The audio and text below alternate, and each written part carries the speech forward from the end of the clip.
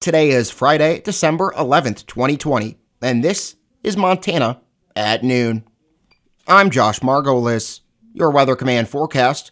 First off, we've got a special weather statement from the National Weather Service office in Great Falls. They say that the fog that we've seen throughout the overnight and this morning is continuing to dissipate, but there could still be fog through the early afternoon, leading to reduced visibilities. Road surfaces, sidewalks, and bridge decks could still be icy due to the fog and or freezing drizzle that was observed this morning. Just slow down, allow extra space between vehicles, and turn on your low beam headlights if you encounter fog while you're driving. For the rest of your Friday, cloudy, slight chance of snow, and patchy light freezing drizzle. Patchy fog in the afternoon. Highs around 30, northeast winds 5 to 15 miles an hour. 20% chance of precipitation. Tonight, colder and cloudy. 20% chance of snow. Patchy dense fog after midnight. Lows 15 to 20, east winds 5 to 15 miles an hour. Saturday, mostly cloudy. Highs 25 to 30, northeast winds up to 10 miles an hour, shifting to the west in the afternoon. Saturday night, colder and mostly cloudy. Lows 5 to 10, northwest winds 5 to 15 miles an hour. Sunday, mostly cloudy. Highs 15 to 25, northeast winds 5 to 15 miles an hour. Sunday night, cloudy. 20% chance of snow, lows 5 to 15. Monday and Monday night, mostly cloudy. Highs 20 to 30, lows 5 to 15. Tuesday through Thursday, mostly cloudy. Highs 30 to 40, lows 15 to 25.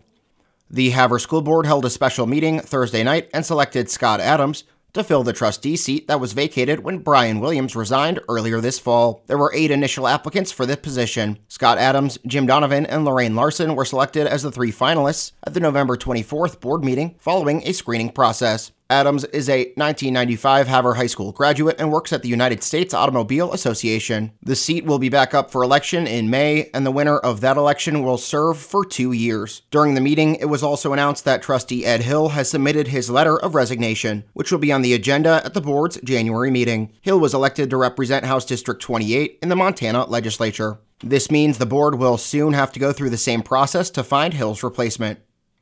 The Hill County Commission held their regular weekly business meeting on Thursday morning and approved a series of agenda items. The commission was notified of 2 retirements of employees with the Hill County Sheriff's Office. Transport Officer Jeremy Smith and Dispatch/Civil Secretary Eileen Parsons will be leaving the office at the end of the calendar year. Smith has worked at the Sheriff's Office for 24 years, while Parsons has worked there for a decade. Also at the meeting, by a 2-to-1 vote, the commission approved having the Great Northern Fairgrounds office building assessed by Newfields Co., LLC via contract with Bear Paw Development to check for asbestos and mold. The dissenting vote came from Mike Wendland, who said he didn't have enough information about Newfields Co., LLC to approve the agenda item. This comes after a fall 2019 snowstorm caused severe damage to the roof of the building. The assessment comes at no cost to the county thanks to the Brownsfields EPA program. However, if mold or asbestos is found in the building, the county could be on the hook to pay for fixing the issues. The building is currently unused, but the Fair Board has discussed potentially using it for storage at some point. Other action taken at the meeting included approval of a budget amendment adding over $73,000 to the Health Department's budget via CARES Act funding and accepting a maternal childhood healthcare block grant of over $20,000 for the Health Department.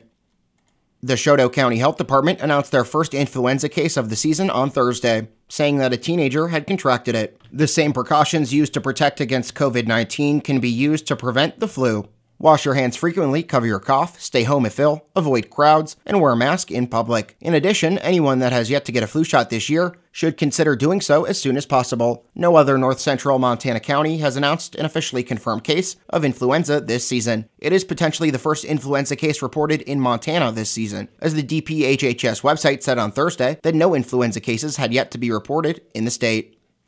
Taking a look at COVID-19 updates for today, locally, the Hill County Health Department was notified of 15 new COVID-19 cases Thursday, had 33 people meet the recovery criteria, and reported 1 COVID-related death. Hill County has now reported 1,472 total cases of the virus, 124 are active, 4 of which are hospitalized, 1,315 have recovered, 33 have died. Blaine County reported 6 new COVID-19 cases Thursday, had 2 people meet the recovery criteria, and it reported 1 COVID-related death. Blaine County has now reported 565 total COVID-19 cases, 36 are active, 1 is hospitalized, 508 have recovered, 21 have died.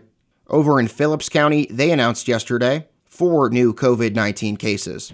Had 5 people meet the recovery criteria and added 2 new hospitalizations. The total case count in Phillips County, 362. 48 are active, 5 of which are hospitalized, 305 have recovered, 9 have died. Liberty County says over the past 24 hours, they have confirmed no new COVID-19 cases and added 3 recoveries. Their total case count remains at 97, and they've previously reported 1 COVID-related death. Meanwhile, Choteau County has not provided a COVID-19 update of late, but if they do provide one, we'll make sure to pass it along. Turning to state news, today's COVID-19 updates in from the Department of Public Health and Human Services. Today, Montana reported 991 new COVID-19 cases and added 24 COVID-related deaths, bringing the total case count to 71,870 and the death toll to 805. The active case count is at 9,972.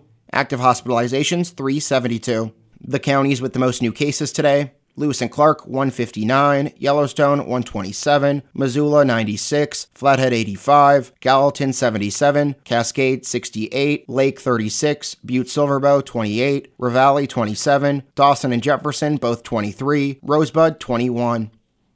Montana Governor Steve Bullock was joined by U.S. Surgeon General Jerome Adams Thursday as they commended residents for reducing the spread of COVID-19 in the state, even as the number of cases in other parts of the country are on the rise. The number of confirmed COVID cases in Montana has declined in the past 2 weeks, but testing numbers have remained steady. The governor attributes the decline to new restrictions that went into place November 20th, expanding an existing mask mandate to the entire state. Adams urged confidence in the new COVID-19 vaccine. The first doses are slated for delivery next week.